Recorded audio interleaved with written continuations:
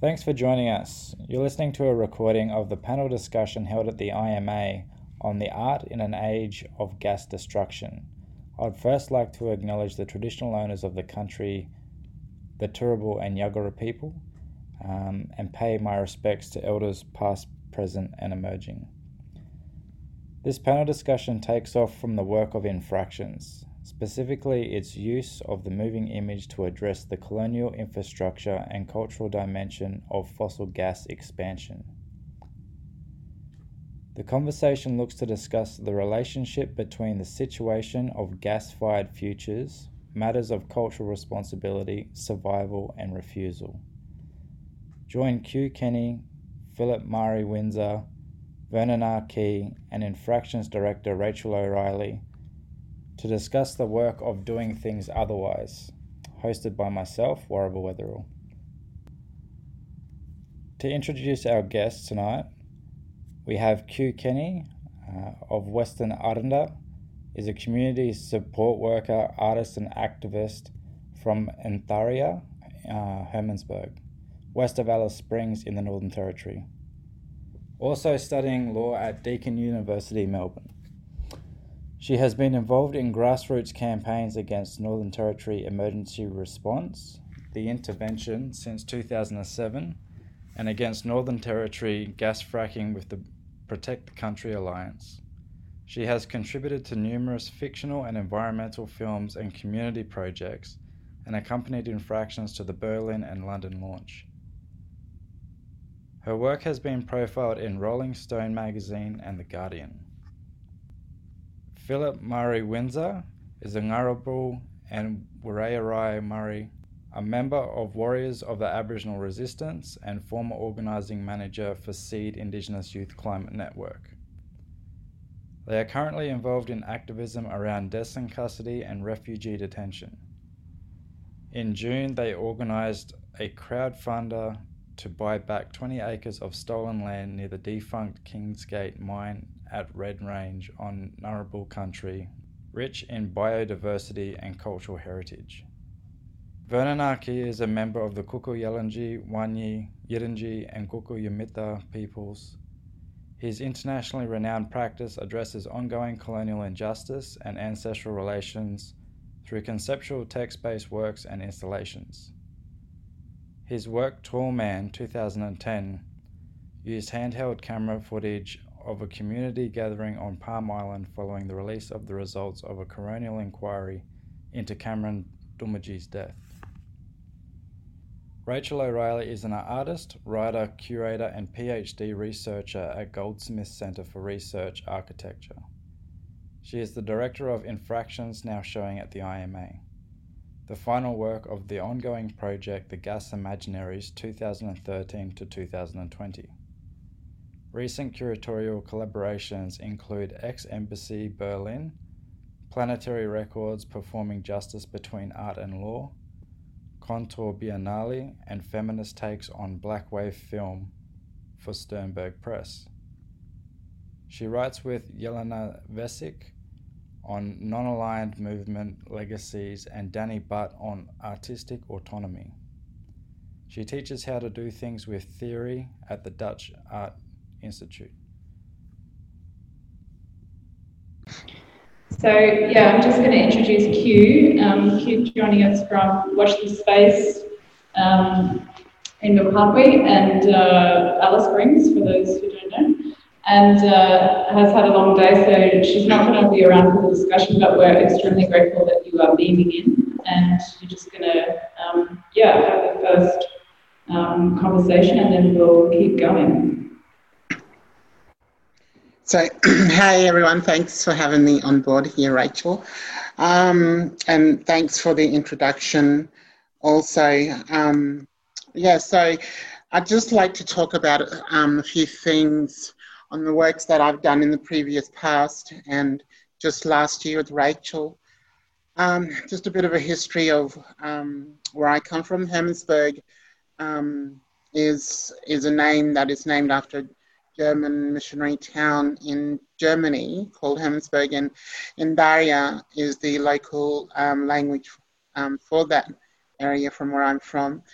And yeah, so the community was first founded upon the Germans, where they brought because of Christianity and the way of the westernized, the way of leaving our religion, our culture, without leaving our Aboriginalism to become Christians in their ways. But they've done a very good job out of it.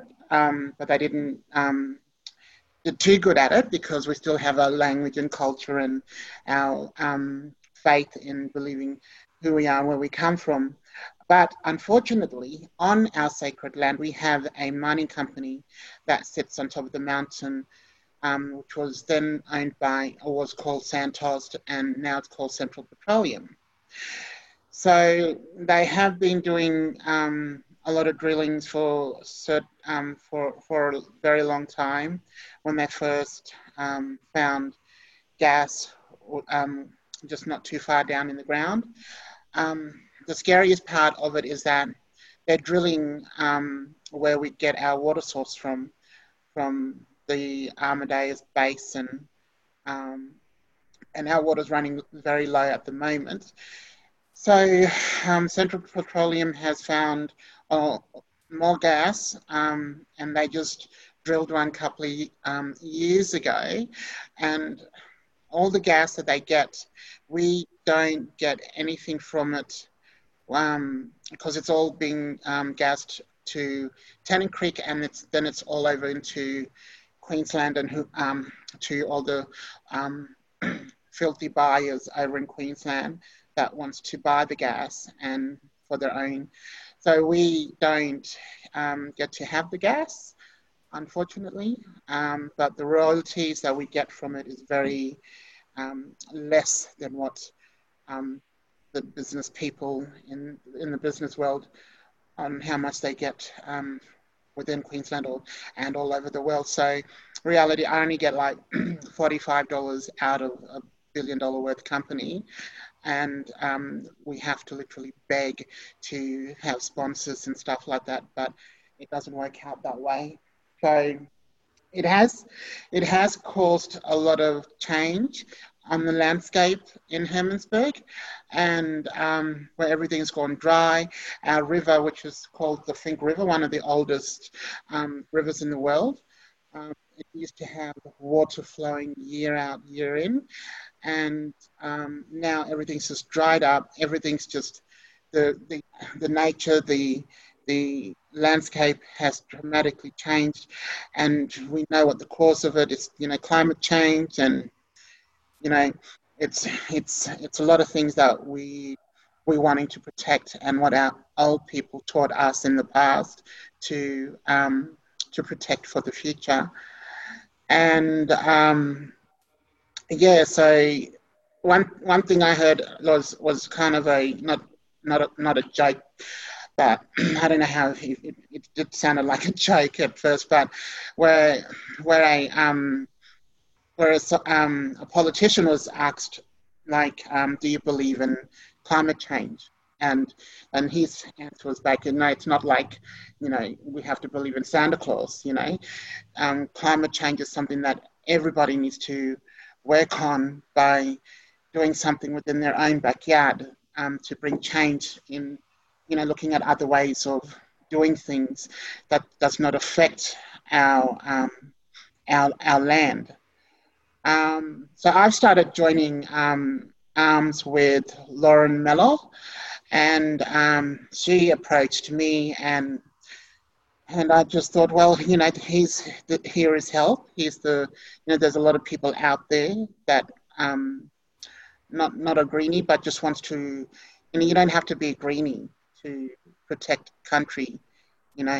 Our people have always been protecting land for 60 plus thousands of years. So, while you had non-Indigenous people living in the caves, banging their head, trying to figure out how to light a fire, our people ruled the country, had their own tribes, nations, and was protecting the lands.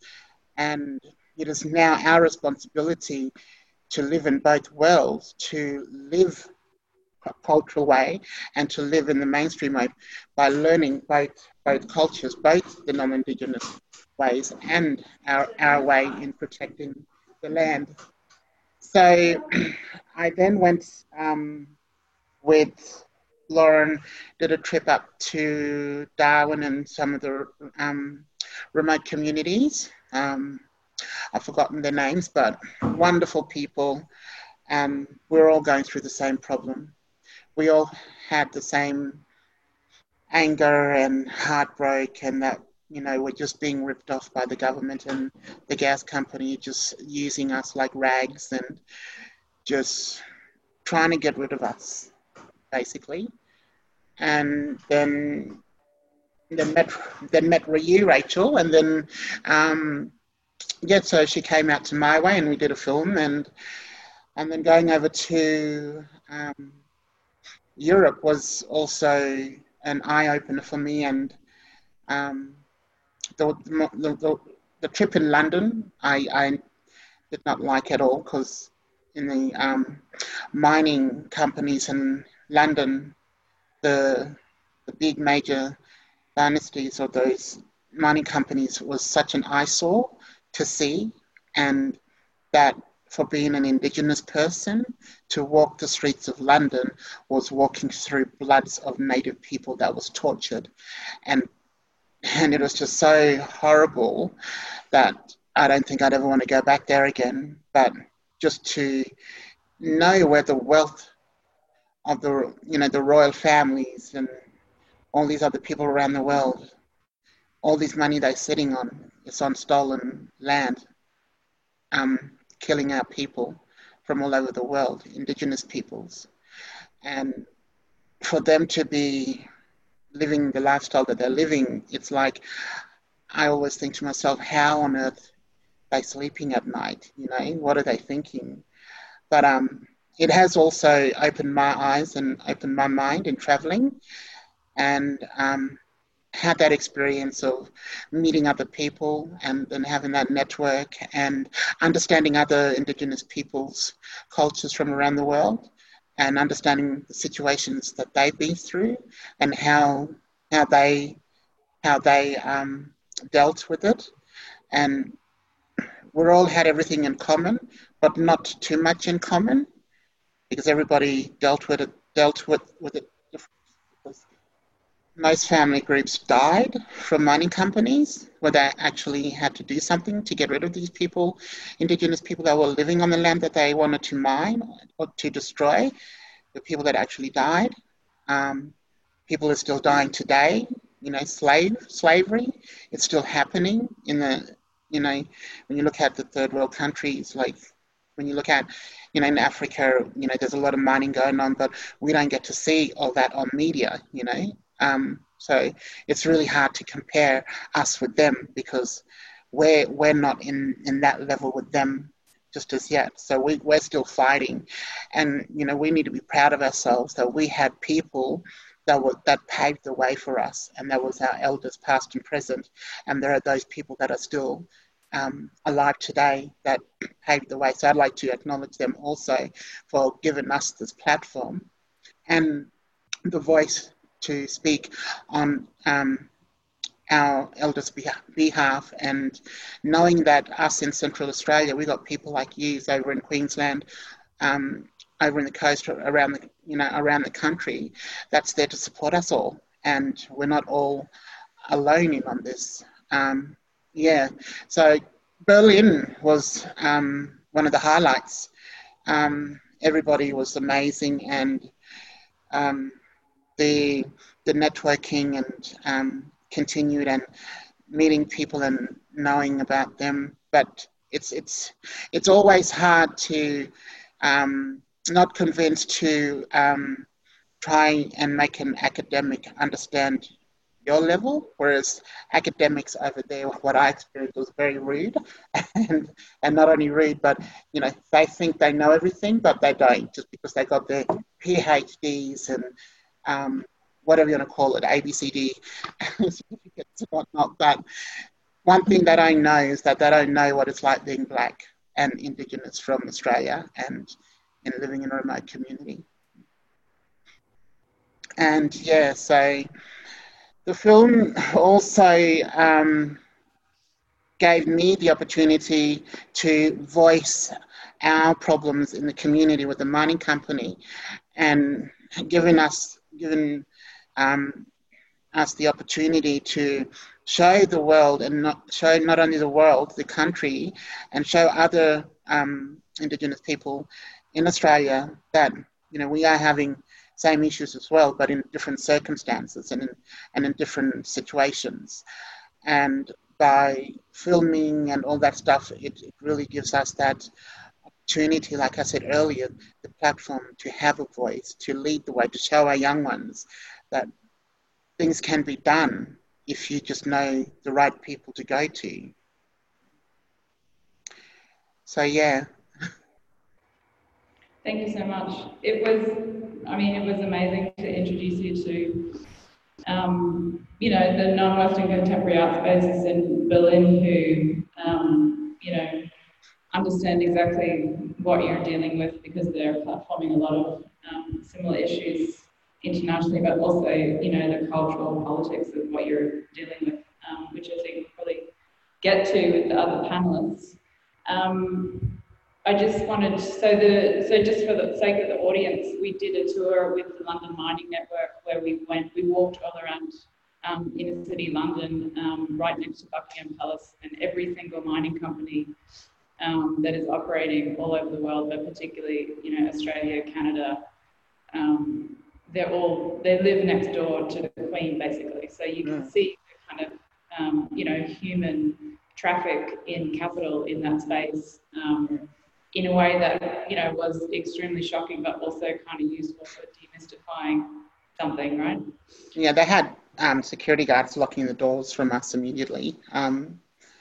I remember seeing one of the, I think it was the BP, and then we went to the Rio Tinto. It was all in line within the Buckingham Palace area. So they were all, feeding off the breasts of Queen Elizabeth. Yeah. And yeah. And the weirdest part was they changed the gas bulbs in the lights around the palace when we were there, and with a British gas truck.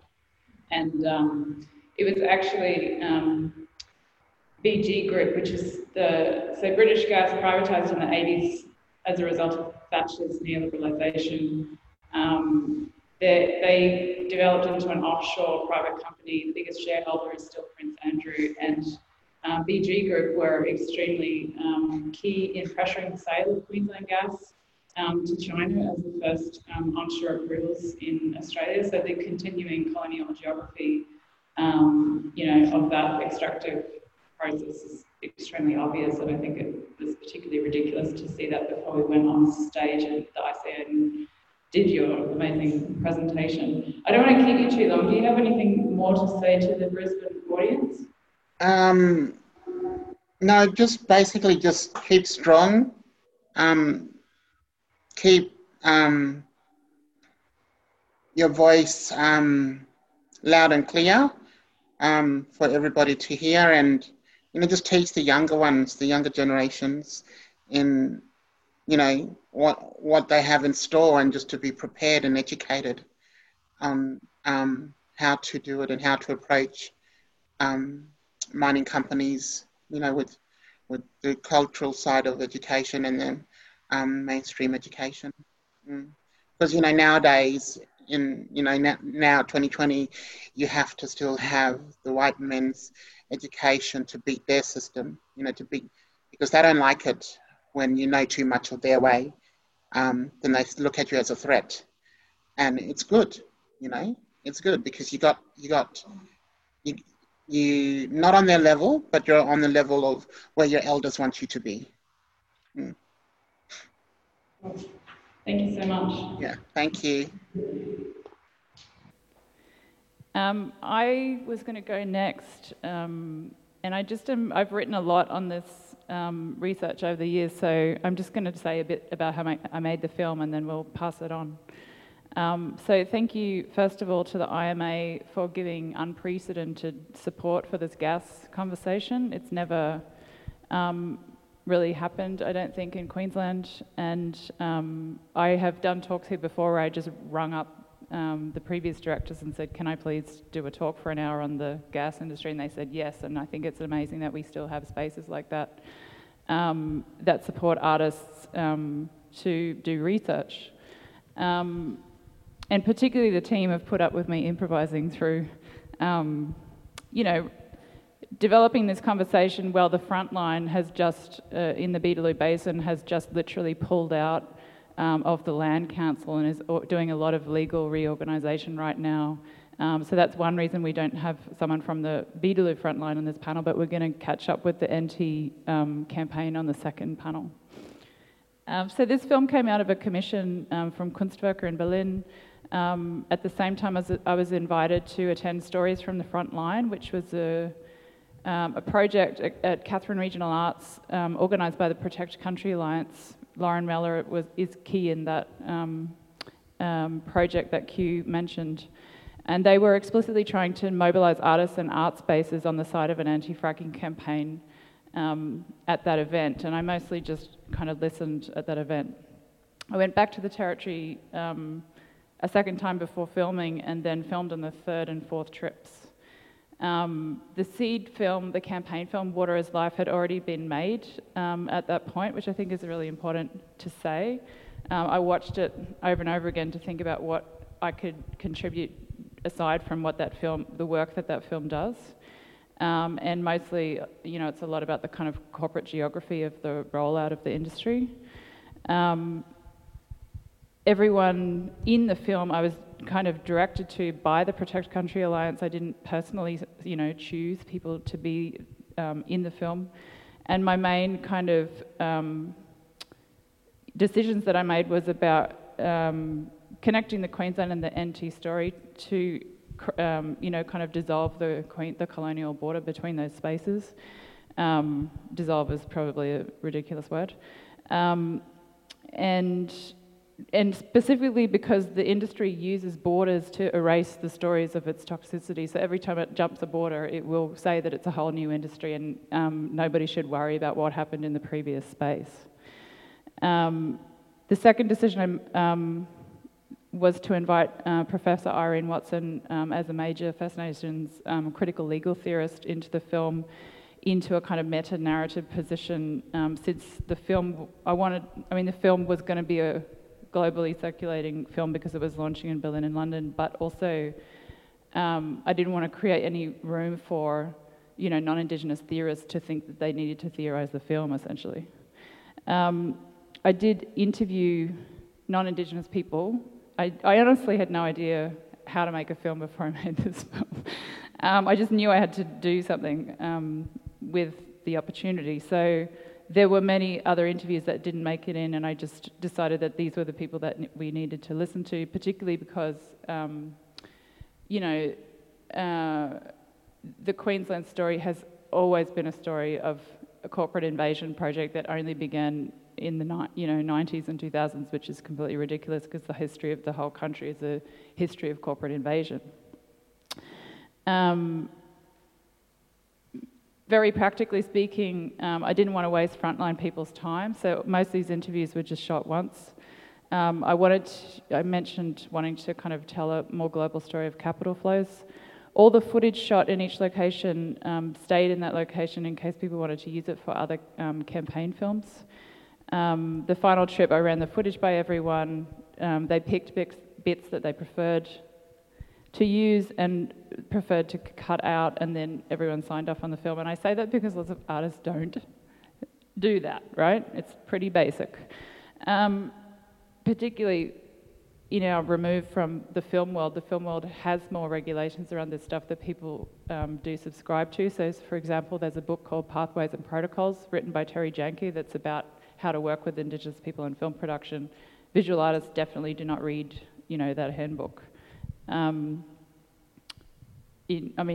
I'm speaking also from my experience of being in Europe, where there are a lot of north-south collaborations and experiments that don't necessarily keep up with the conversation of First Nations regulating film production in a lot of spaces in the south.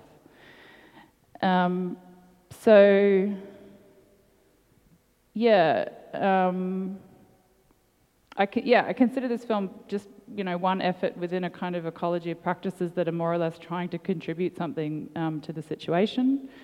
I think artists, including non-Indigenous artists, insofar as we distinguish ourselves from human rights lawyers and capitalist realists, do and must make claims that exceed the bounds of what is on offer as political realism a lot of the time.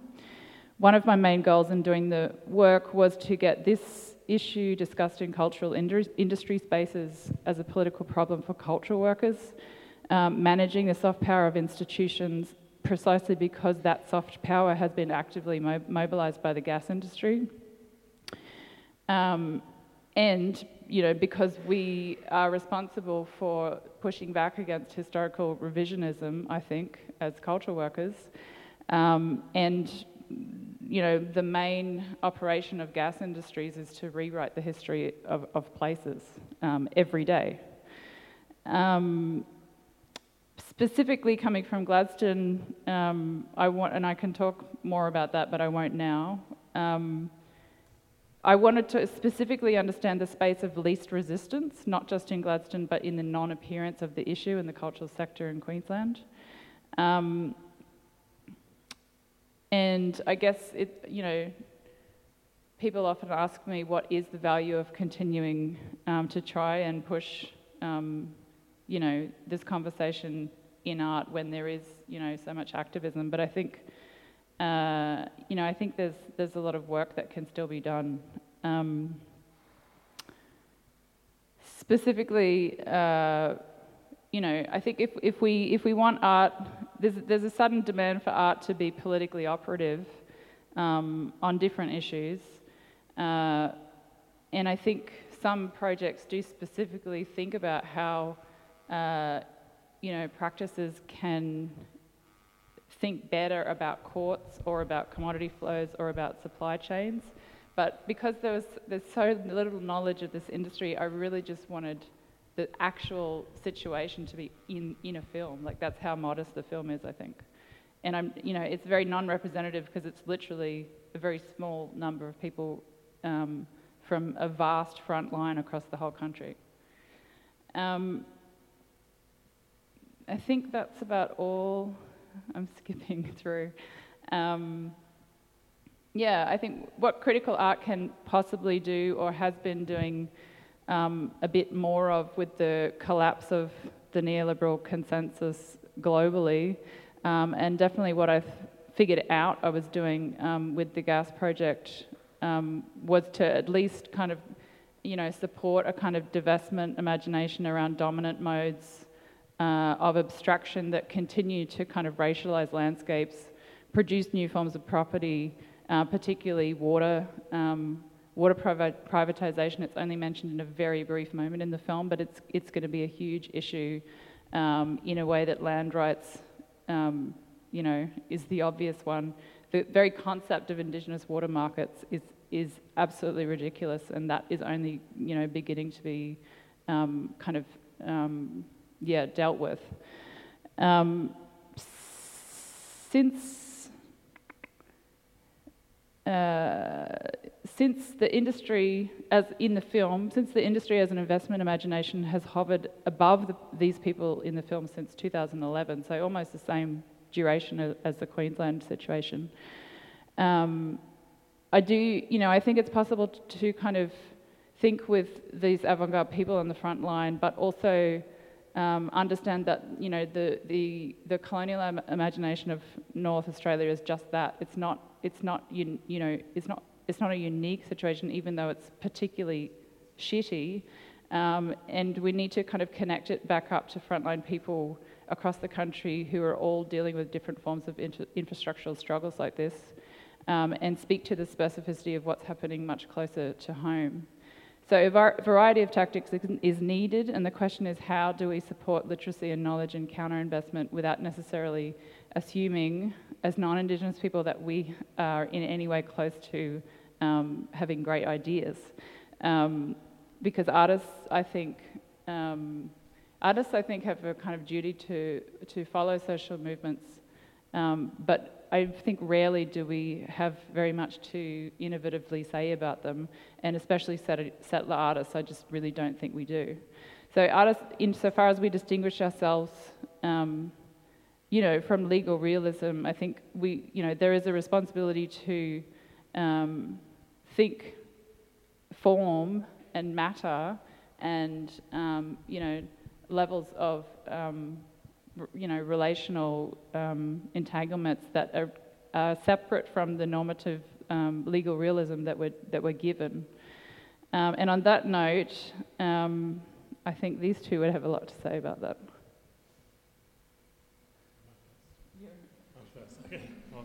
I just want to say Phil has been really doing a lot of organising around town, and I saw you speak on the politics of the Australian border recently, and I just really was excited about a whole bunch of things that you're up to at the moment, including your dealing with native title through the purchase of your property as well. Yeah. Yamagarang Indoneer. Can everyone hear me all right?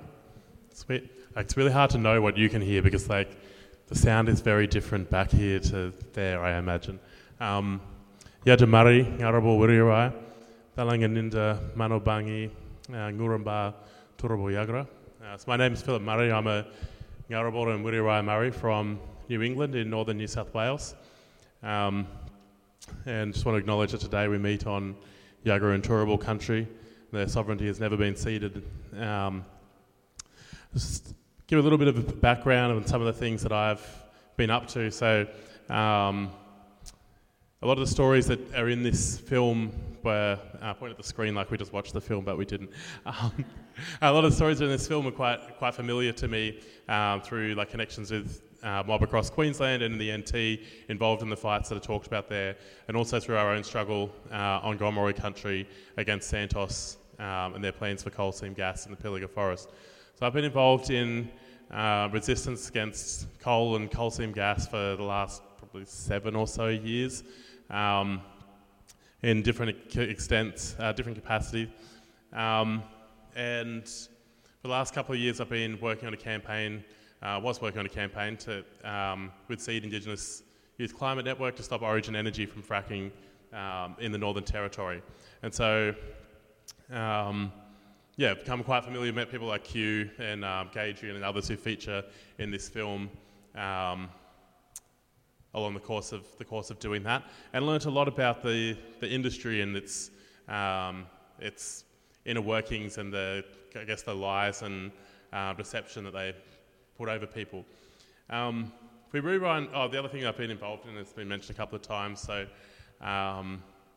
recently with the help of 387 people who kindly donated money, bought back 20 acres of my country that was an old mine site. They plan to establish as a base for recovery and resistance and revitalisation down in our country there in Ngarrabul country. Plan to turn into a place where people can come to recover their spirits, where we can work on revitalising language and culture, and as a base where we can train people in the skills for direct action and resistance against this system. If we rewind the story of gas in Queensland particularly, because Queensland has the biggest fracking industry in Australia, and if we rewind that story back to where it began at the end of the 2000s, leading up to the start of the last decade, Australia was going through a massive financial crisis, and gas was positioned as this miracle that would help Australia out of a global financial crisis. Queensland was seen as being this gas-rich place where we could just tap into all the gases in Queensland, easily pipe it up there and ship it offshore. And so this massive pyramid scheme of companies formed, shifting capital from one place to another, never making profits, so they never pay tax. They're always just shuffling money from one shareholder to another, to from one company to another, shifting assets from one place to another. And they rushed through a lot of the approvals at that time in Queensland. They rushed through a lot of these things. One of the things that really struck me watching that film was the Port Curtis Coral Coast mob up on mainly Garangarang country up there, and the old ladies who were talking and saying if we could have our time again, we would never have agreed to this. You know, if we'd known the things then that we know now, we would have never agreed to this happening. And so Aboriginal communities in Queensland at that time were, you know, the initial sacrifice zones for Australia's recovery from the global financial crisis. And we've seen that time and time again happening in Australia, where racialised communities, Aboriginal communities, refugees, other people are made like the scapegoats, the people who take the brunt of, Australia's recovery from when they put themselves in a shit position financially. All of this is made possible by the fact that it's impossible for Aboriginal people to say no. Right? Not in that we can't say no, but as in legally, there is no mechanism for us to say no to coal and gas projects happening on our country. We noticed that with the Adani project in Queensland and like the long-term grassroots campaign against that, and the level of resistance that Wangan and Jagalingou people have had against that project for so long, and despite that, it's still, you know, it's pushed through by every court, and every politician is like, well, you know, we have the authority to extinguish your native title. And one of the things I remembered from hearing the Port Curtis Coral Coast mob speaking was there was a promise, and I remember Blackman, I can't remember his first name, could have been Tony. He was one of the native title applicants from Port Curtis Coral Coast, having a protest in maybe 2015 because Santos had promised 200 jobs on this project, 200 jobs for Aboriginal people. And they had understood that to mean that 200 people from the local Aboriginal community in Gladstone would be getting jobs, directly working on this project. And Santos turned around and said, well, no, this is over the 50-year lifetime of this project, and these are all the people everywhere that will work, Aboriginal people will get jobs. We'll fly in and fly out most of those people. And people felt like they'd been deceived at that time. And so I went to the Santos AGM in 2015 and I met David Knox, who was the CEO of Santos at the time. We both kind of bailed him up in a little room afterwards, and because he was making all these grand promises about, this will create so many jobs for Aboriginal people, and we have like an $80 million package and all this kind of thing. And I said to him, what would happen if we resisted you all the way like to the High Court? What if nobody ever signed off on anything that you were offering? Would you still give the same benefits to people just because you believe it's the right thing to do? And he was like, fuck no, basically. He's like, not a chance. Would we, he's like, we would give the court-ordered minimum, basically, of what we were required to do. So he's essentially blackmailing people, into signing off on agreements with a company. I said to him, you've made all these promises of jobs, but like where Q is there in Central Australia. At that time, the Mereenie gas field there had been operating for some 40 or 50 years, and there was just been a story maybe 3 weeks before the AGM about them employing the first ever Aboriginal person to work on this Mereenie gas field in 2015. So I said that to him. I said, how are we supposed to believe a word that comes out of your mouth about this when it's been 40 plus years this gas field's been operating? You're just now bragging about employing the first Aboriginal person. And he said the exact same thing that the CEO of Origin said to me in the Origin AGM last year, which was almost identical wording, which was like, don't judge us on what we've done, judge us on what we're going to do. And I was like, that makes absolutely no sense. It's like, because I said to the Origin AGM last year, and I said to the CEO of Origin, and there's nothing like watching a capitalist sweat. It's like, there's nothing like watching their bald heads, and I'm sweating a lot, so, I don't understand the pressure, but it's like, watching Gordon Cairns, he's like chairman of Woolworths and chairman of Origin, and he's got his little bald, shiny head up there on the stage, and the sweat's just dripping down his head as like 30 or 40 Aboriginal people, one after the other, bombard him with questions about what's going on, in the NT. And so my question was, how many people are employed by Origin Energy? And he said, 6,600. And I said, and how much revenue did Origin make last year? And he's like, $14 billion. I said, do you know how many Aboriginal people are employed in Origin Energy? And he was like, I couldn't tell you that off the top of my head. And I was like, I can tell you, it's in your Reconciliation Action Plan. It's 45 out of 6,500 people. I said, that adds up to about 0.75% of the people. Now, when you came to Queensland, when Origin came to Queensland in the late 2000s, promising Aboriginal people if they signed all these agreements or create so many jobs for Aboriginal people, it'll be this great economic boon, it'll be this massive thing. I said, where are they? Where are those jobs now? How are people supposed to believe that what you're offering, that the bribe that you're putting in front of people to sign off on these agreements is legit?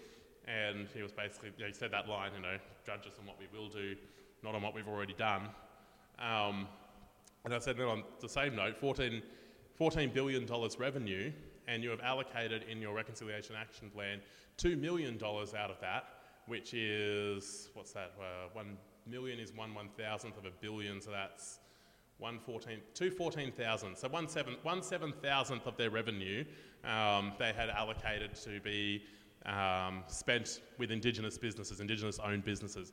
And the big promise that they're making to everybody is that, fracking is going to create this great economic boon for Aboriginal people. It's going to create all these jobs. You should sign on the dotted line right now. And the mechanism set up in court is that you have a right to negotiate, but you don't have a veto right. There is no right to say no to a project happening on your country under native title. And what they will do is they'll take it to court, and they know that time and time and time again, the courts have said that what the companies want to do and that development takes precedence over the wishes of Aboriginal people. We saw it just recently in New South Wales with the Shenhua coal mine on the Liverpool Plains. The Environment Minister came out and said, I understand that this is going to cause distress and pain and suffering to Aboriginal people, but the economic benefit, and basically said we're okay with destroying sacred sites because of the economic benefit that will ensue from it. Because Australian law has never resolved the question of Aboriginal sovereignty, and it's been the right to talk about these things is put in under traditional law and custom and a pre-colonial law that is all that native title recognises. It doesn't recognise the continuing right and authority of Aboriginal people to speak for their own country. We're stuck in this spot where the options are sign on the dotted line or fight it to the death and then have it forced on you anyway, basically. And I remember going to a meeting with the Executive General Manager of Corporate Affairs from Origin Energy, Samantha Stevens, and I put that question to her. I said, hypothetically, let's say you do all this exploration and you spend, I think it's $129 million is their exploration budget in the Northern Territory at the moment. Let's say you spend your $129 million and you find a shitload of gas, right? And you find it in lots of places where nobody's signed any agreements with you yet, and you go around everywhere and everyone says, oh, we're not signing. Right? If every single place that you go says we're not signing an agreement, are you actually going to give up on your plans for fracking in the NT? Because you claim to believe in free, prior and informed consent of Aboriginal people. If you found a shitload of gas that no one was signing, would you just force them into signing? She's like, well, she said, we have tripartite agreements between the companies, the native title holders, and the pastoral station leaseholders, basically. And I actually said, Origin don't believe that any one of those people should have a right of veto over the project. Except for Origin, they can pull out whenever they like. Right? They have a right of veto, but the other two parties don't. And so I said to her, I was like, do you understand what consent means? It's like, you can't consent to something if you don't have the right to say no to it. Like, that is not consenting. So I said to her, do you believe that Aboriginal people should have the right to say no to gas happening in their country? And just like, I don't think that anybody should have a veto right over these things happening. It should be a mutual agreement, blah, blah, blah. And I say, okay, but you say you believe in free, prior and informed consent. How do those two things line up? And just like, well, basically, we'll do what the law requires of us, which is to negotiate with people and reach an agreement. And if we can't reach an agreement, we'll take it to court until an agreement's forced, basically. And so we've seen that over and over again.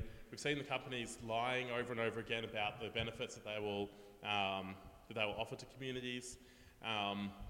We've seen people being forced into agreements where they don't have all the information.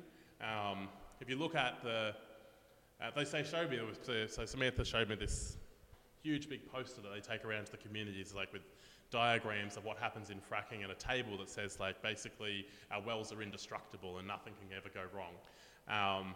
And I remember raising this again. I raised this one in the AGM with the CEO. I said,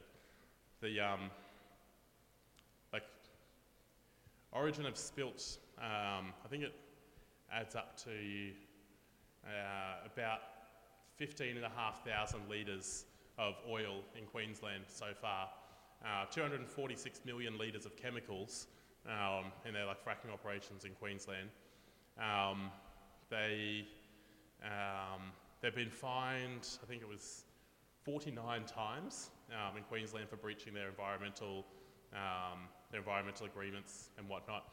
Their policy, they did an audit in 2015, and their audit said basically this company has a serious culture problem because you just believe that everything can be swept under the rug and money can pay off anything essentially. And so this information's not given to communities when they go around. They don't go around and be like, oh, just before we begin, let's put it out on the table that we've been fined 47 times for breaching our environmental agreements. Let's put it on the table that actually only 0.75% of the people who work at Origin Energy are Aboriginal or Torres Strait Islander. Let's put on the table we only have $2 million a year committed to investing in Aboriginal businesses. That's not the informed consent. They're not saying these things to people, voluntarily when they go around to all of these communities. And what we're seeing happen right now is we're seeing that the exact same thing has happened at the end of the global financial crisis is happening again now, which is Aboriginal communities are the sacrifice zone for Australia's recovery from coronavirus. So we say Australia wants a gas-fueled recovery. Well, where are the lands and where are the places and where are the communities that will bear the brunt of that gas-fired recovery? And it's Aboriginal land and Aboriginal sacred sites being destroyed. It's Aboriginal communities being cut off from their water. Queensland is and this is not, we talk a lot about the NT and New South Wales, but the massive expansion of fracking in Queensland, right up to, I think it's 8 kilometres from Carnarvon Gorge, they're planning fracking in Western Queensland. You can drive 2.5 hours from Brisbane and be in fracking gas fields of on a massive scale. And these companies are still making a loss. Right, so they're looking for more and more and more gas to try and justify the amount of money that they spent building the infrastructure so they can get more money from the government to build more pipelines, to pump more gas. Then they can sell off the assets as stranded assets to other capitalists who can then shift them around from one company to another, write it off as a loss, never have to pay a cent of tax. Last year, all the big gas companies in Australia didn't pay a single cent of tax. So we're seeing that with Aboriginal people. We're seeing with the budget that's just gone, Australia's way of recovery is massively slashing the refugee intake. We're putting harsher restrictions on migrants to come to Australia. We're cutting the amount of funding to Aboriginal organisations and Aboriginal services. Basically, every time that Australia finds itself in a hole, it's the non-settlers who are the ones that need to dig Australia out of it. And we'll see it happen again in the Pilliga. They've just signed off on the Pilliga coal seam gas project to go ahead. 800 gas wells they're talking about for now. These things never finish where they start. In Queensland they started out with talking about 900, and now we're into Origin alone is up over 2,000 wells in Queensland and have another 600 planned they haven't even got to yet. So this 800 they talk about in the Pilliga, it's that's scratching the surface of what they will really do. They have permits that extend right up to places, sacred sites like Booba Lagoon, massacre sites like Waterloo Creek and Mile Creek. They have plans for pipeline that goes right down through New South Wales to connect up to the pipeline heading over to Sydney. Basically their plan is to turn, I don't know if anyone's been to the Pilliga Forest and seen what it's like, but their plan is to turn that into a massive industrial gas field, just as they've done in southwest Queensland. They're literally Santos making a final investment decision away from that going ahead. And I plan to be there on the front line, put my body on the line, getting arrested, getting locked up, to be stopping that. And I would hope that lots of the other people who are opposed to this and can see how fucked it is that once again our country and our people are ones who are made to suffer and made to sacrifice for white Australia's economic prosperity would be willing to come and put their bodies on the line too. I don't think so. Me? Oh. Okay. What was that line again? Don't judge us Don't judge us on what we've done, judge us on what we will do. Yeah, they should apply that to art. That would, you know, it could put a positive spin on Australian art, because there's so much bad art. Or not you people, but you know, so we're here to talk about activism and art. I have to kind of qualify my being here, because I've produced a handful of deliberately political works that I would describe as kind of, you know, within the activist vein, but I don't think I'm a political artist or an activist per se. It's just that my life as an Aborigine in this country is oppositional to the status quo, the national narrative, or anything, or it doesn't correlate to what this country likes to think of itself as. So that because of that oppositional kind of position or nature, I'm construed as political, and it doesn't bother me that I am defined that way or described that way. It's just not accurate. But everything that is oppositional is described that way. You know, unless you conform.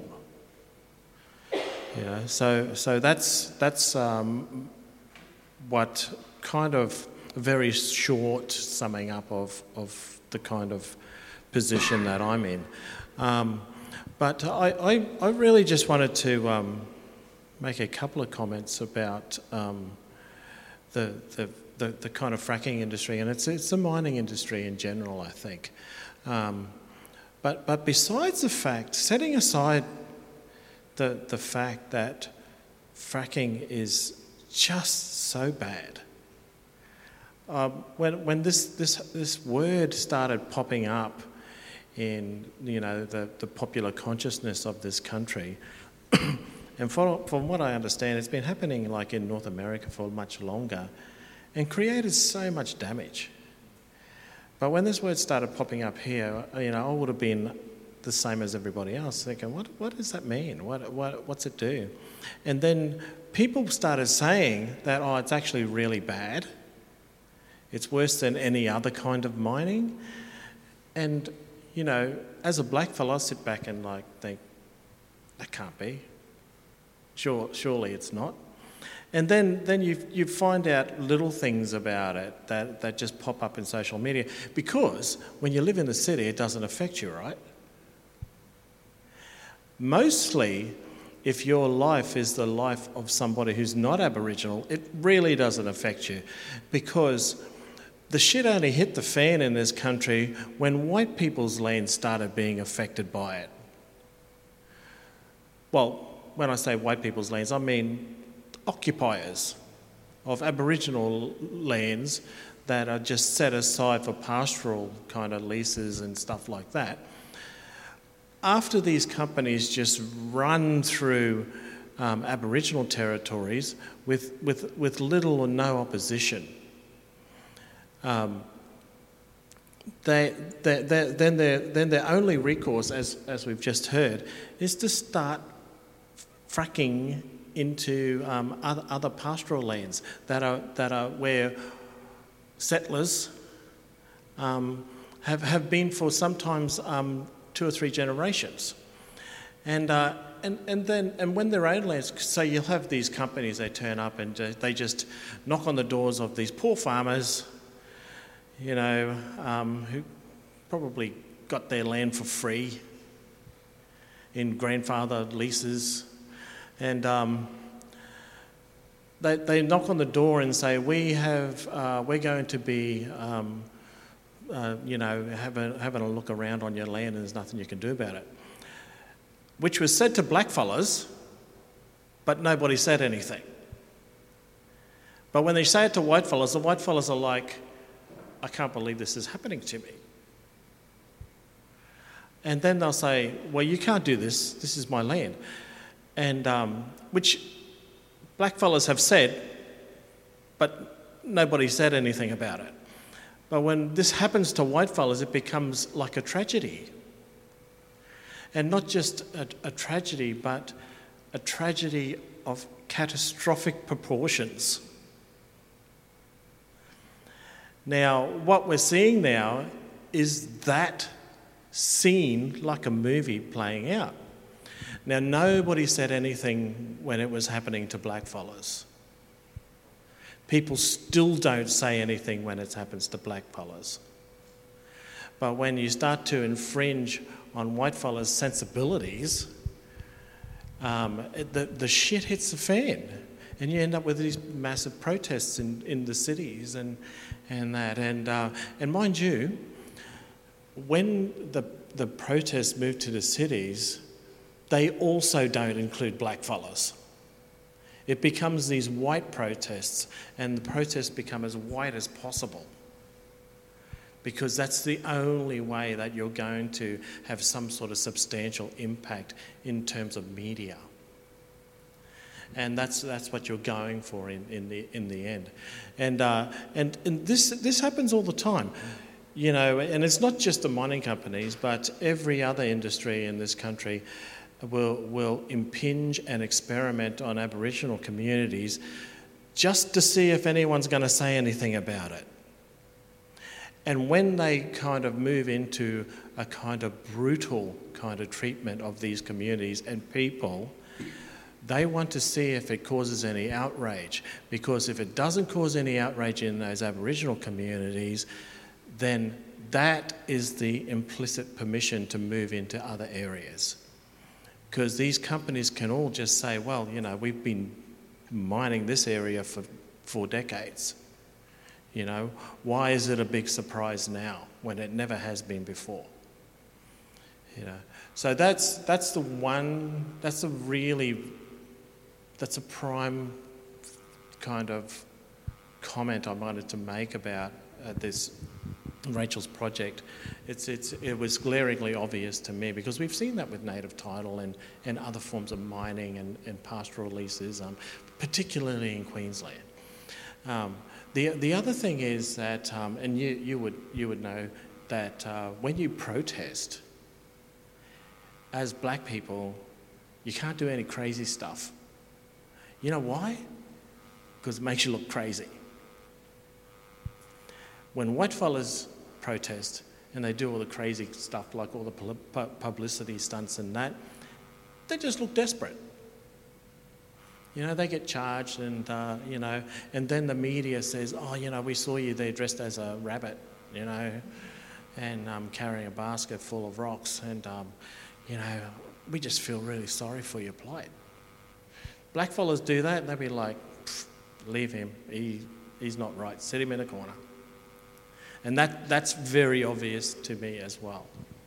You know, it's okay for blackfellas to have these kind of passive demonstrations, but if it becomes kind of active or you know, kind of going for publicity, any kind of stunts and that physical stunts, then we get relegated to like the loony bin.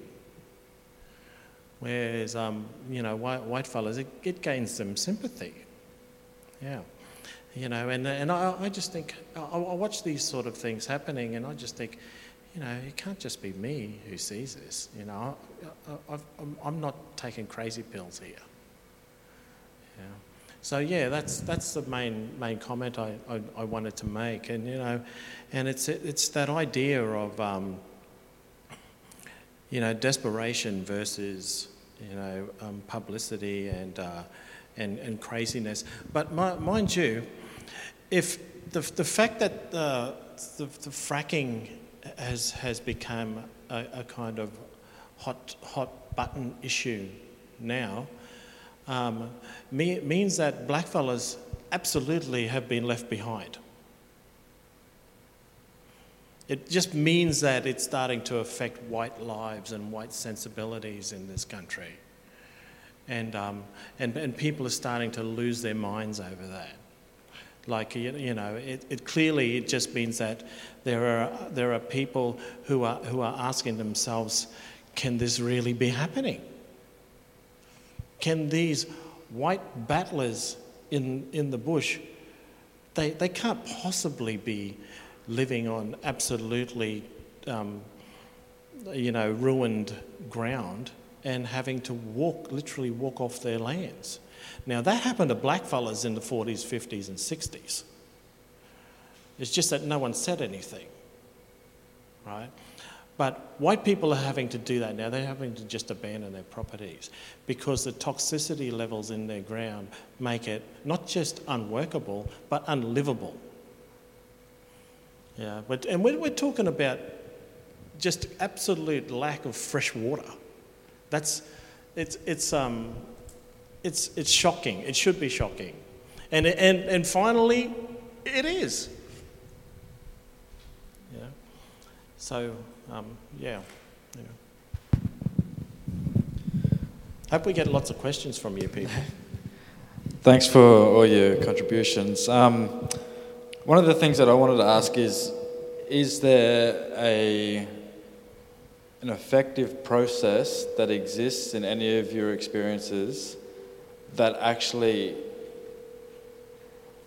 is effective in intervening within mining processes, whether it goes from protesting on the streets, advocating within a boardroom, locking on at different cultural sites, and if not, is there any sort of indication of what could do that? And then a second part question as well, what are the limitations and incentives for advocacy within visual arts practice in supporting that as well? On the first part of that, I just want to talk about one example, which was the Bentley blockade. I'm not sure who's heard of the Bentley blockade before, but it was 2013, I think, from memory. Metgasco had planned a big gas field in the Northern Rivers, New South Wales, and 7,000 people turned out to the Bentley blockade. And so New South Wales government sent 1,000 police from Sydney, basically sent an army of cops to get rid of them. And so there's all these stories about these cops, stopping and staying at different towns overnight, and they pulled up at the town a few hours out from the Northern Rivers overnight, and it's all over the media how it's like basically 1,000 cops staying in this town and like picking up more as they went along, basically to try and break this blockade. The government come out in the morning before the cops were due to arrive and said they had cancelled Metgasco's licence, and that they basically had no community licence to continue. Because essentially the prospect of 1,000 police coming up against 7,000 angry people in a paddock was like terrifying for the government. The public image that would have created in like in the Northern Rivers, where essentially you've got nationals and Conservative sort of independents battling against Greens for seats, based largely on the issues of like water and gas and climate change, and the thought that like they would be seen, that they would basically just lose every seat that they had in the Northern Rivers if this went ahead. Essentially, lose all their those national seats, and so on the morning that the cops were due to arrive, at this blockade with 1,000 people camped out, 7,000 people camped out in a paddock, they cancelled the licence. And so, I don't know, if you can get 7,000 people to turn out to your blockade, you might have a chance. Just curious, was that cancelling indefinitely? Permanently. Permanently. So they cancelled the licence, Metgasco fought it in court, and eventually ended up with a ban on fracking in the Northern Rivers, full stop. Oh, wow. Yeah.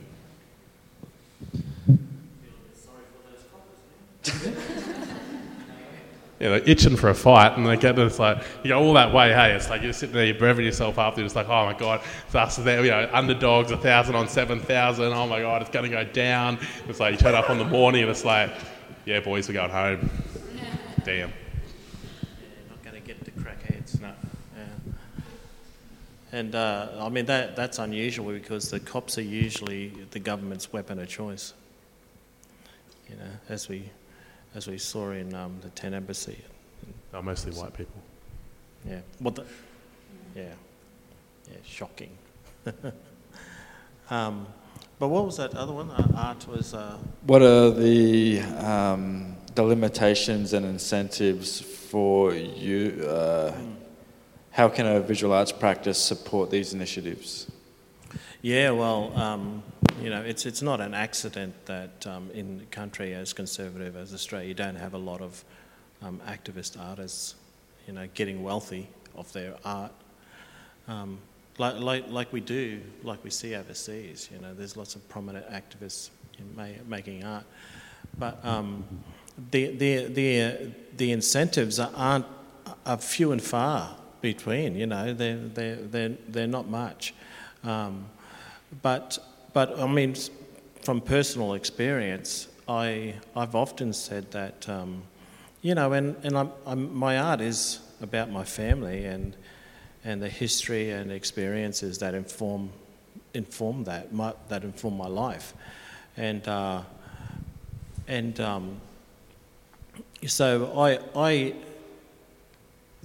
that's where I mine my own history and my own personal family history for my subject matter, and what am I meant to do? Like, not do that? You know, not discard my own identity or big parts of it. You know, so it's I don't know where the incentive is. I mean, the incentive is, you know, you gain wider acceptance and much broader appeal, but you know, and I get that some artists make that choice. Well, a lot, but they make that choice. But for me, it's like, you know. So the opportunities to kind of, you know, head in that direction are not really, they don't really occur to me. They're probably there, but I don't know, you know. And I've kind of been in the game long enough to kind of be comfortable with my status quo and my lot in life, and you know, just prepared to take the hits.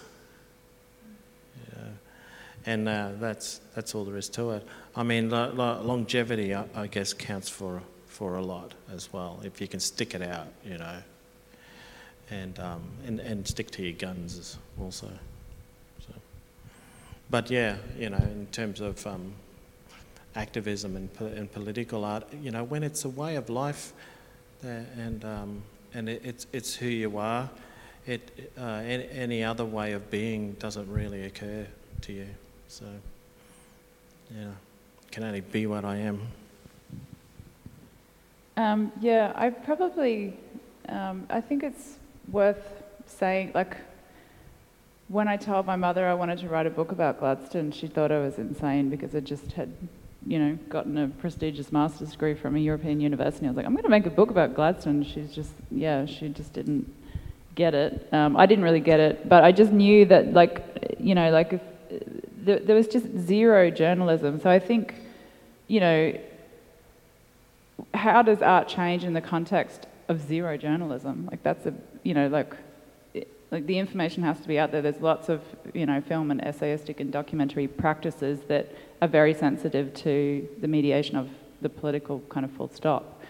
But the reason, you know, I failed to write the book because not a single fact was available on how they destroyed the harbour. And everything that I did know would have put me in court before I'd even almost written it down.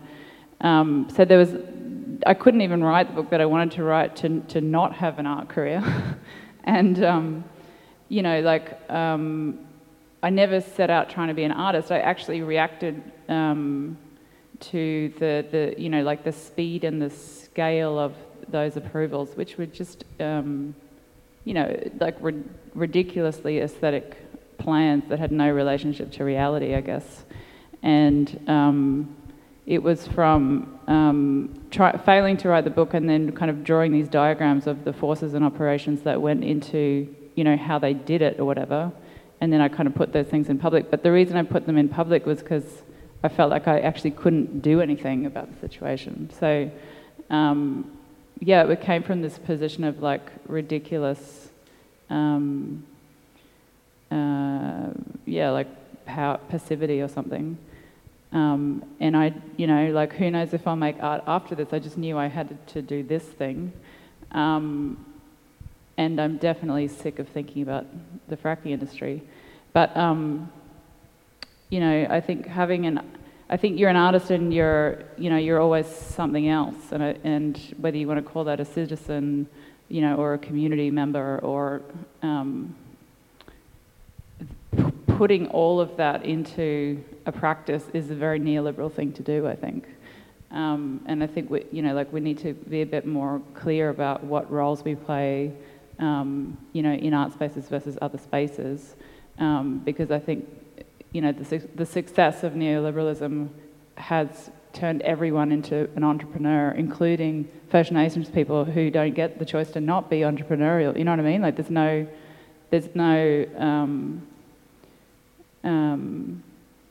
the very idea that you have to wage an art career on a political project is totally ridiculous on some level.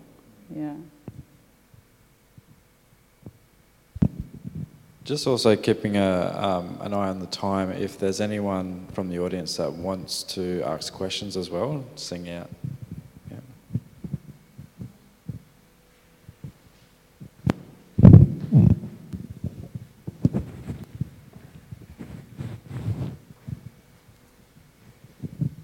Thanks. Thank you for your talks. I was just wondering, it's probably directed to Vernon, but the others as well, is with their public outrage on the Rio Tinto disaster that happened recently, do you think there's a shift happening? Or when you were saying when it happens to white fellas, it's only when it happens to white fellas that we react. So what's your take on the Rio Tinto public reaction? Is that's when they blew up that the cliff face or something?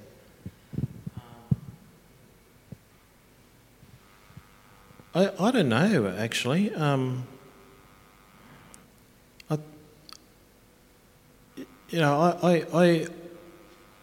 I thought it was so. I thought it was so ridiculous that it was funny. I mean, I had a genuine laugh about it because, on the one hand, it's tragic. It's devastating to their local community, but on the other hand, I was just thinking, of course they blew it up. Of course they did. I mean, did we think they would give a fuck? As if a cliff face and a sacred site was going to mean anything to them.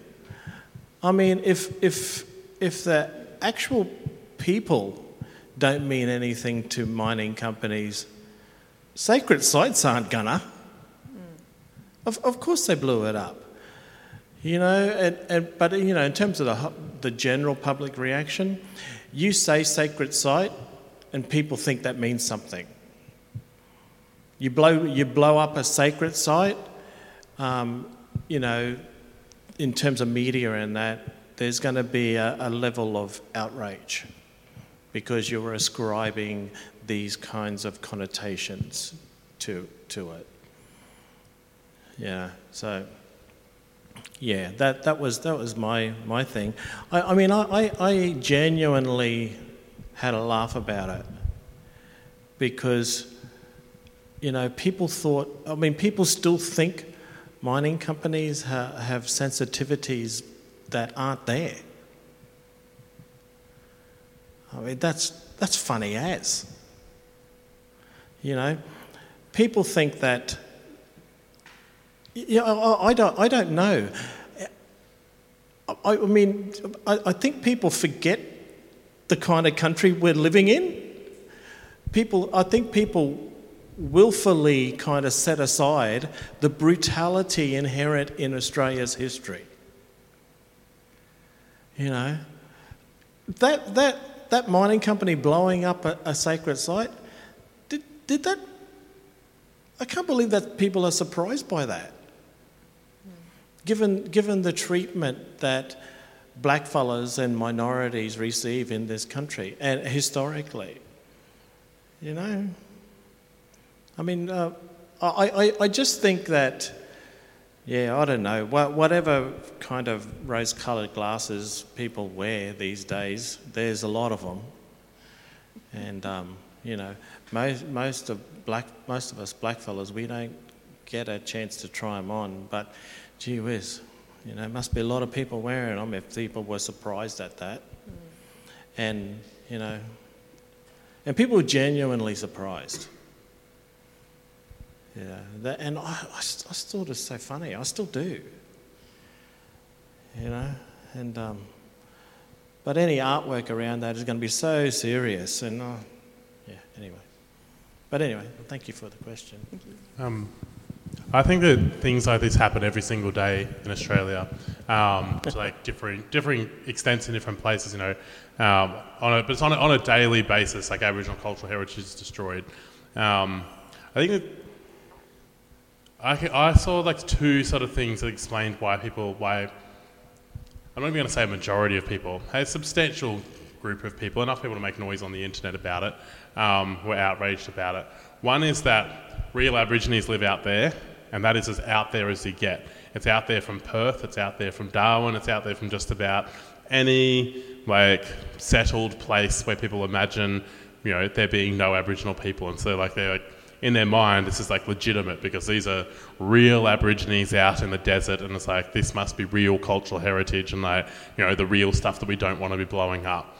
And then the second thing is that the Western Australian Minister for Aboriginal Affairs who signed off on it is Aboriginal.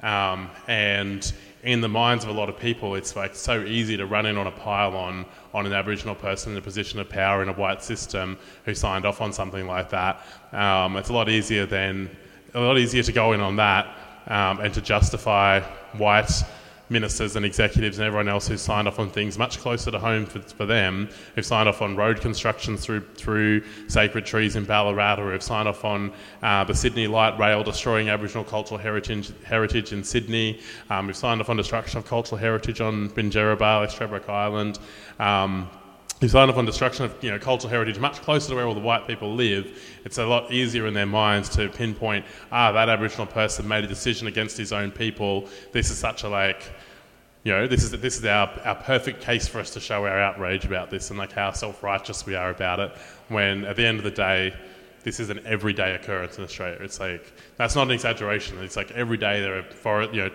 are forests being cut down. Every day there are waterways being polluted that are sacred to Aboriginal people.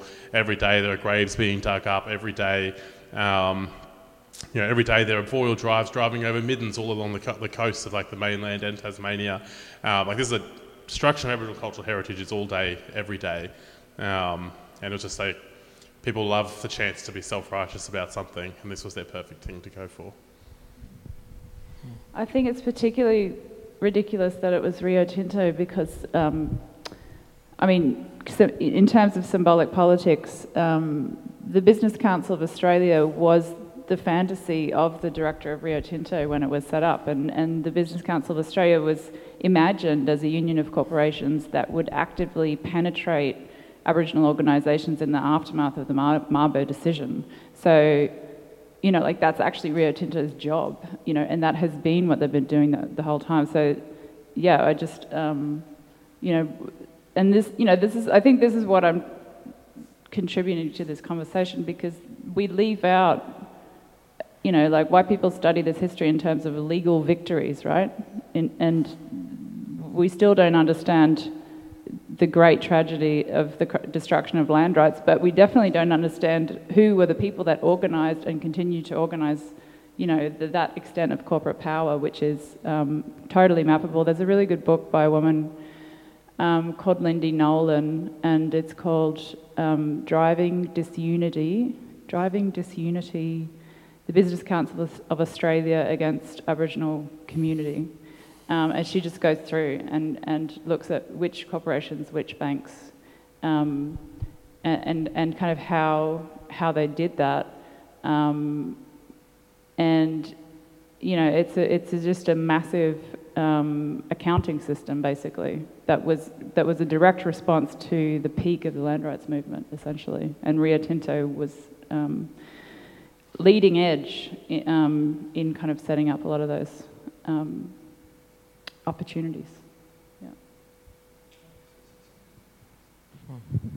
Just to also filter into that, for me personally, I think that there is a small change coming, but it's only a foot out the door. It's not even going up the street yet. And I feel like there's a large separation between sensationalizing activism and that, in my experience, majority of those people don't call themselves activists, and then other people put that label on them. They're maintaining cultural knowledges and ensuring connection to country. They're protecting their farms. They're doing this, they're doing that.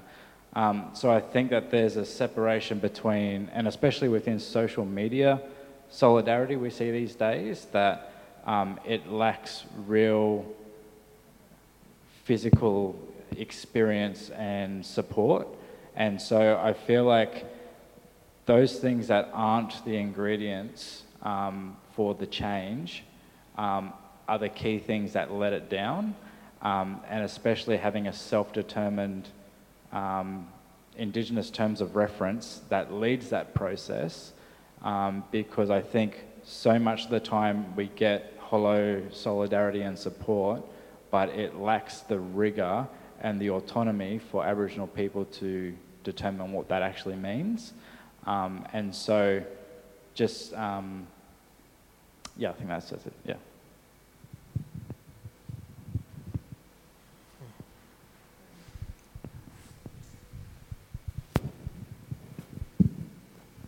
Hi, yeah, I'm Paul. I'm from Central Queensland, from a town called Mowra. So that's the birthplace of the coal seam gas industry in Australia and possibly globally. So the farm I grew up on had the first wells in 1994. It was a really brutal process, and you know that's a couple decades before the birth of the Lock the Gate movement. So there wasn't really any acknowledgement for decades of the kind of strategies that were employed against farmers at those times. So I just wanted to kind of, yeah, flag a bit of that history. It's not just that it's been, when it's affected European descendants, that it's suddenly become a big issue in the media. And I wondered, with respect to the sacred sites and the W&J struggle, for example, is there some kind of... Sorry, was it a big issue in the media then? Sorry? When you're talking about when it started, so it was a big issue in the media then? No, it wasn't. 94, okay. It was like two decades before the Lock the Gate movement sort of really came onto the scene, and that was as a result of environmentalists sort of agitating. But with respect to the sacred sites in WA and W&J movement, for example, it seems there has been a lot more interest in those struggles than some comparable fights involving farmers in Queensland, for example. And I wondered if that had something to do with the fact that there is a sort of explicit framing of a sacred dimension to the connection to the place, that there is an acknowledgement of, you know, that they're explicitly called sacred sites. The W&J are really very openly acknowledging there's a spiritual and sacred dimension to the what they're doing. And I'm just interested in that kind of idea because it's not something you see coming from farmers, for example. And does that have something to, is there like a fetishization of that amongst the media, or is that another dimension to the situation? Yeah, I just think you're wrong. Sorry. But like the W&J has not been the centrepiece of the Stop Adani campaign for vast majority of the environment movement. The vast majority of the environment movement has centred climate change and the impacts that climate change will have on white people, the impacts it will have on every people's everyday lives, the impacts it will have on young people and the next generation. The environment movement has definitely not, like W&J has definitely not been the cornerstone piece of the movement to stop Adani. And definitely they have not received anywhere near the level of attention that, say, like the school strike for climate, etc., have gotten. The way that some of the people involved in that have become, you know, like some of the young people involved have become celebrity activists, etc. Out of that. Meanwhile, Uncle Adrian is bankrupt. You know, it's like, I don't think you can say that that is an example of that. And I look at, if you look at the Pilliga and the Shenhua coal mine that they're wanting to build on, you know, the Liverpool Plains and the Pilliga Forest, in both of those, the farmers have been absolutely centred in all of that, and that entire movement. Farmers. Well, I remember when I first drove through, the first time that I realised that anybody didn't like coal seam gas was in 2011, driving through southwest Queensland out to Cunnamulla and driving along and seeing all these signs: can't eat coal, can't drink gas, save our farms, lock the gate. It was entirely about centering farmers. I found out later on that there were like vocal groups of Aboriginal people involved who was like, it wasn't until I met those people one-on-one, I'd never seen anything from that environment movement. You go and talk to Naomi Hogan or anyone else that's been involved in that for a long time, and they will tell you the same thing, that the Aboriginal people were not, by any stretch of the imagination, when this was becoming a massive prominent issue, it was all about farmers. And the impacts on Aboriginal people were not being talked about at all. And it's the exact same in the Pilliga and for Shenhua coal. Like, I remember sitting on a panel with Phil Laird in 2014, I think it was, 2014, and putting this question, I said, you know, I was like, you've had the gates locked to us for however many 100 years. Are you going to unlock the gates now that you've used, you've assuaged your consciences by including Aboriginal people in your thing? The number of times that I've had the question put to me by people in the environmental movement, how can we include Aboriginal people in our struggle? So there's saving country, protecting country is a white thing, and I don't think that it's true that that there have been that movements that have been centred Aboriginal people have somehow got vastly more media attention, or ones that are talking about sacred sites, than what farmers have gotten. Farmers have gotten more attention. Can you name one Aboriginal person from southwest Queensland? One Aboriginal person from southwest Queensland who has been significantly affected by coal seam gas. And it's like, you can name people like George Bender. Do you know what I mean? You can name George Bender and Helen Bender and these sorts of people. Like, everyone in the anti-gas movement knows these people's names and talks about them and centres them, and all these other white farmers and their experiences. And they're the ones that get the media coverage. They're the ones that get the sympathy. They're the ones that get the stories. Meanwhile, the fact that homelessness in Roma, Aboriginal homelessness in Roma and Gladstone, skyrocketed when coal seam gas came to southwest Queensland and central Queensland. It's like not talked about at all. Like, that fact, that's not talked about. The amount that the Aboriginal suicide rate skyrocketed, Aboriginal incarceration rates, the rates of like severe poverty went through the roof because the cost of living became so unbearable. That's not a news story. Like, the direct personal impacts of that industry on Aboriginal people's lives are not. But now that it's affecting white farmers, and it's white farmers committing suicide, and it's like, it's tragic. It absolutely is tragic that it's happening to people. But like, I don't think it's true that people care more when you put the word like sacred sites in there than they care when you talk about their food bowl.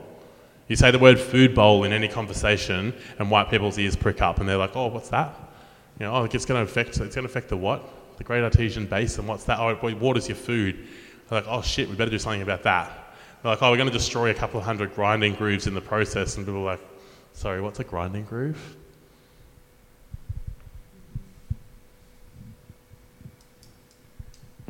Yeah, I mean, it's worth bearing in mind that the definition of a sacred site has changed something like 60 times in settler legalese in Western Australia. It was... the materiality of it, because it's based on a property logic, it's still disconnected from all the things that are connected to that country. So, the conversation about water and sacred sites, people have to campaign to change the definition all the time, basically, to actually protect things that they want to protect.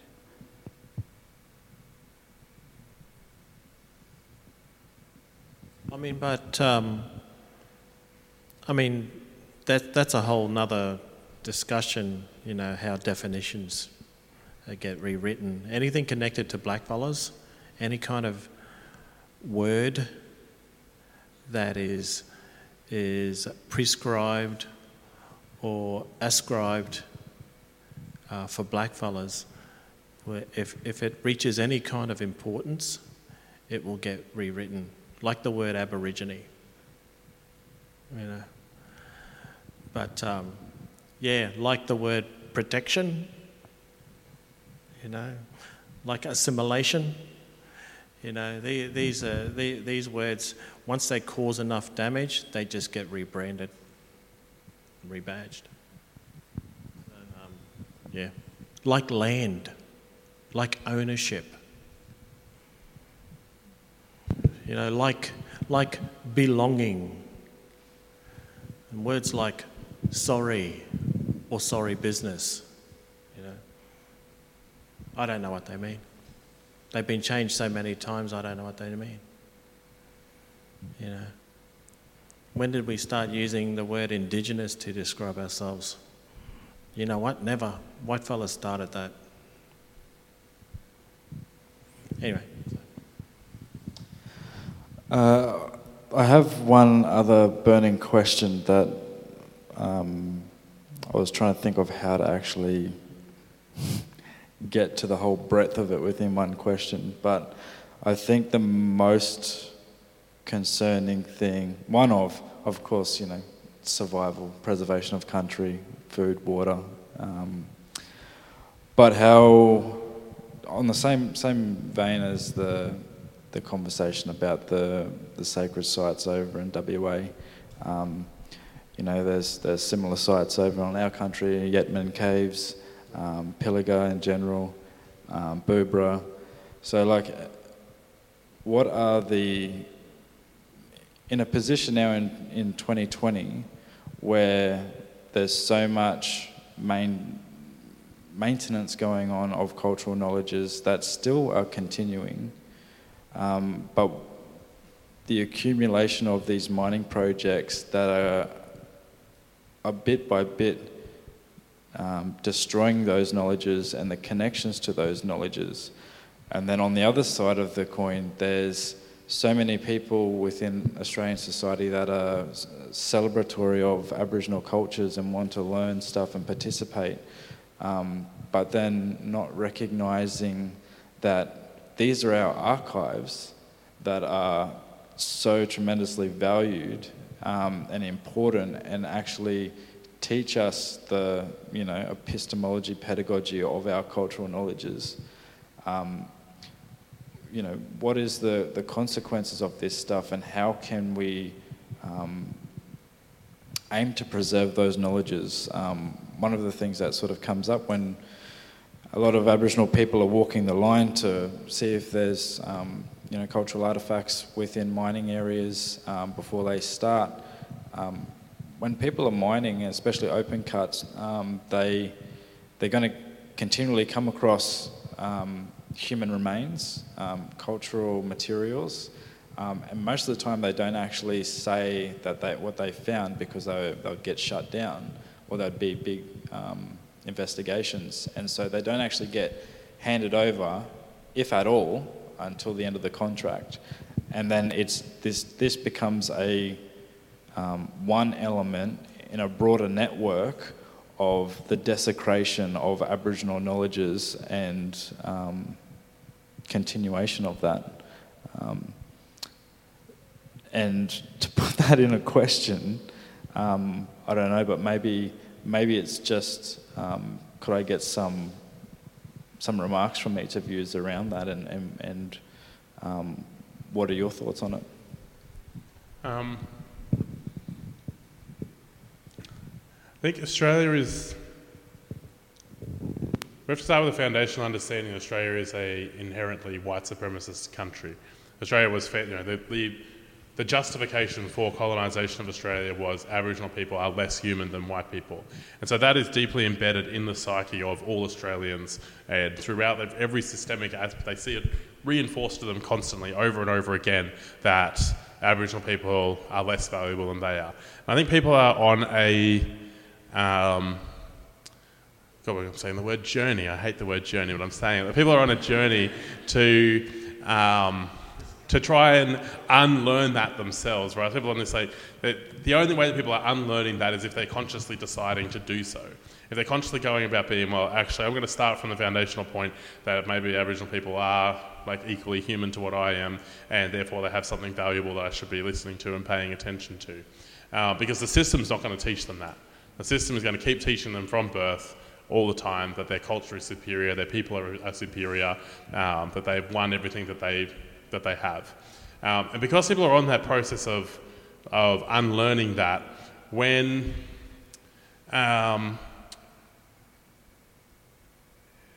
there's often not cognizant of the value of the things that are around them.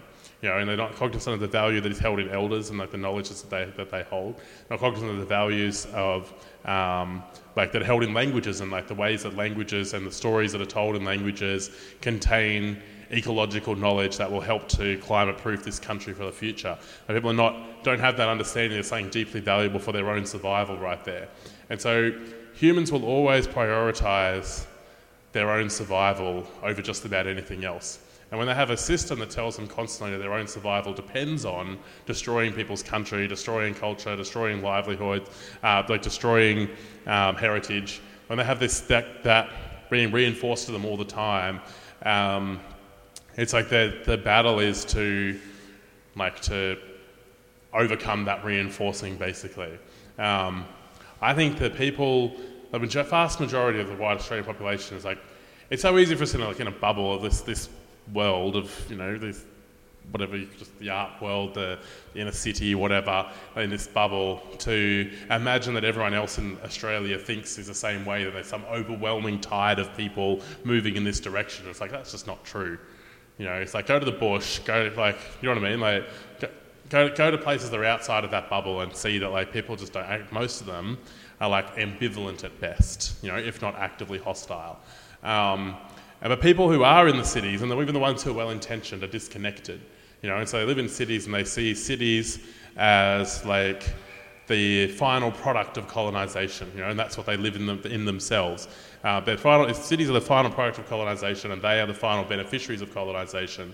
And so no matter how much people say to themselves, oh, we value and respect Aboriginal people and we acknowledge Aboriginal sovereignty and so on, the level of disconnection that they spiritually feel themselves from that reality, from the reality of that sovereignty and what it actually means for the continuation of human life on Earth, right? The amount of disconnection that they have means that they are not prepared to actively defend that sovereignty and not prepared to actively defend Aboriginal knowledges and Aboriginal existence. And I think it's only through the people who have that spark already becoming connected, you know what I mean? And I don't mean this in that everybody becomes Indigenous or gets fucking initiated or whatever. I just mean that, it's spend the most of your life listening to Aboriginal people and shutting up for a while and just letting that soak in for a bit, and you'll start to feel a much deeper connection to that knowledge and to what it actually means for your own survival as a human, which then makes you personally invested in defending that. It means that we'll have more and more and more people who are personally invested in not just saying that they think Aboriginal heritage shouldn't be destroyed, but actually being prepared to defend Aboriginal cultural heritage and Aboriginal knowledges. And that's a slow process, It's this is not a snap of the finger thing. It's we're not going to automatically have every woke white person suddenly, now it's, tomorrow they all turn up and they're we're land defenders now. It's just not going to happen. But by embracing that connection and opening themselves up to to knowing nothing, and saying, actually, I know nothing and I'm starting from scratch, and listening solely to what Aboriginal people have to say for a while, given you've listened to nothing of what white people have to say for probably 99.9% of your life, putting a reset on that, where you can build an army of land defenders who are capable of getting out there and doing the work, whether that's on the front line of things defending against things, or whether that's in art spaces and doing the kind of like guerrilla things that this group of doctors in the 80s did to cigarette advertising. It's like that's how they got cigarette advertising banned. Groups of doctors went around with spray paint, cans of spray paint, and graffitied on like cigarette advertising, and like within a few years they got it banned. And they, groups of artists starting to see themselves as like land defenders in that kind of way and putting that into practice, not just talk. Thanks. Vernon and Rachel, some closing thoughts. I don't know if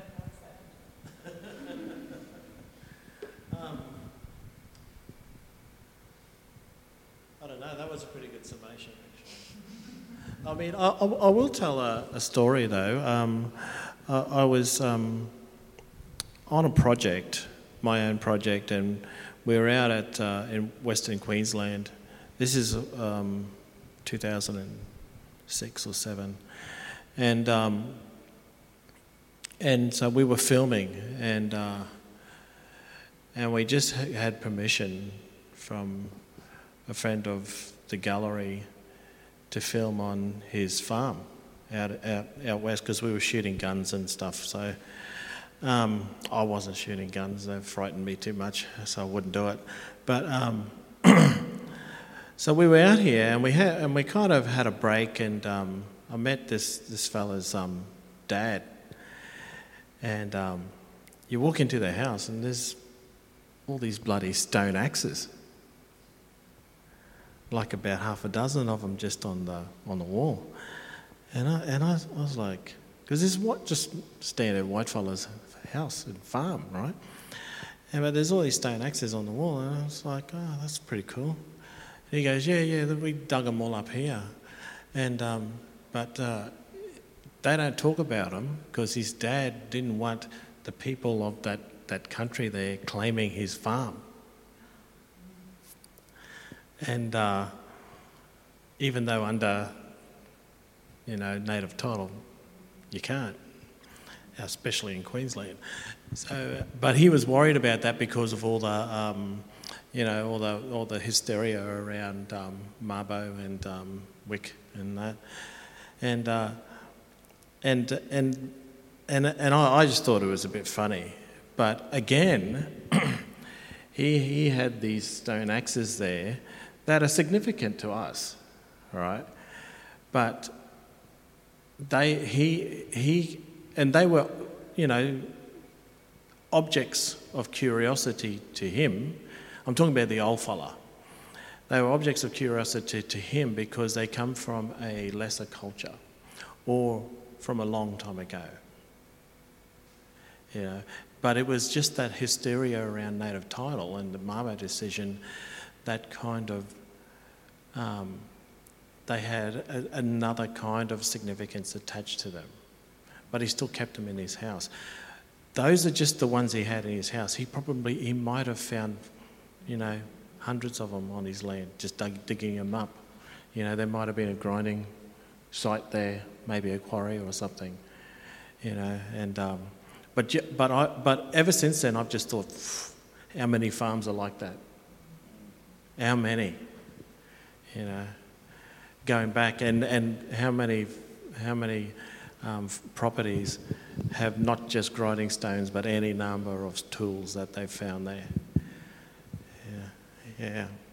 And but again, it's that whole thing of for him, that old fella, they came from a culture that was less than him, so it wasn't worth giving any more thought to than that.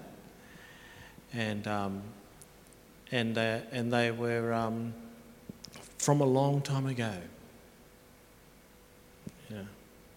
Yeah. Anyway, thank you guys. Thanks. Any closing statements from you, Rachel? In the flyer, there's 3 campaign links that you can look at. There are active divestment projects. Seed is doing them right now. There's lots of ingenuity in their campaigning, and they're constantly changing tactics. And if you should sign up to all three of them to follow them and fundraise with them. And that's the main thing. Cool. So I'd like to thank our speakers for their words tonight, and thank you all for coming. If we can give them a round of applause.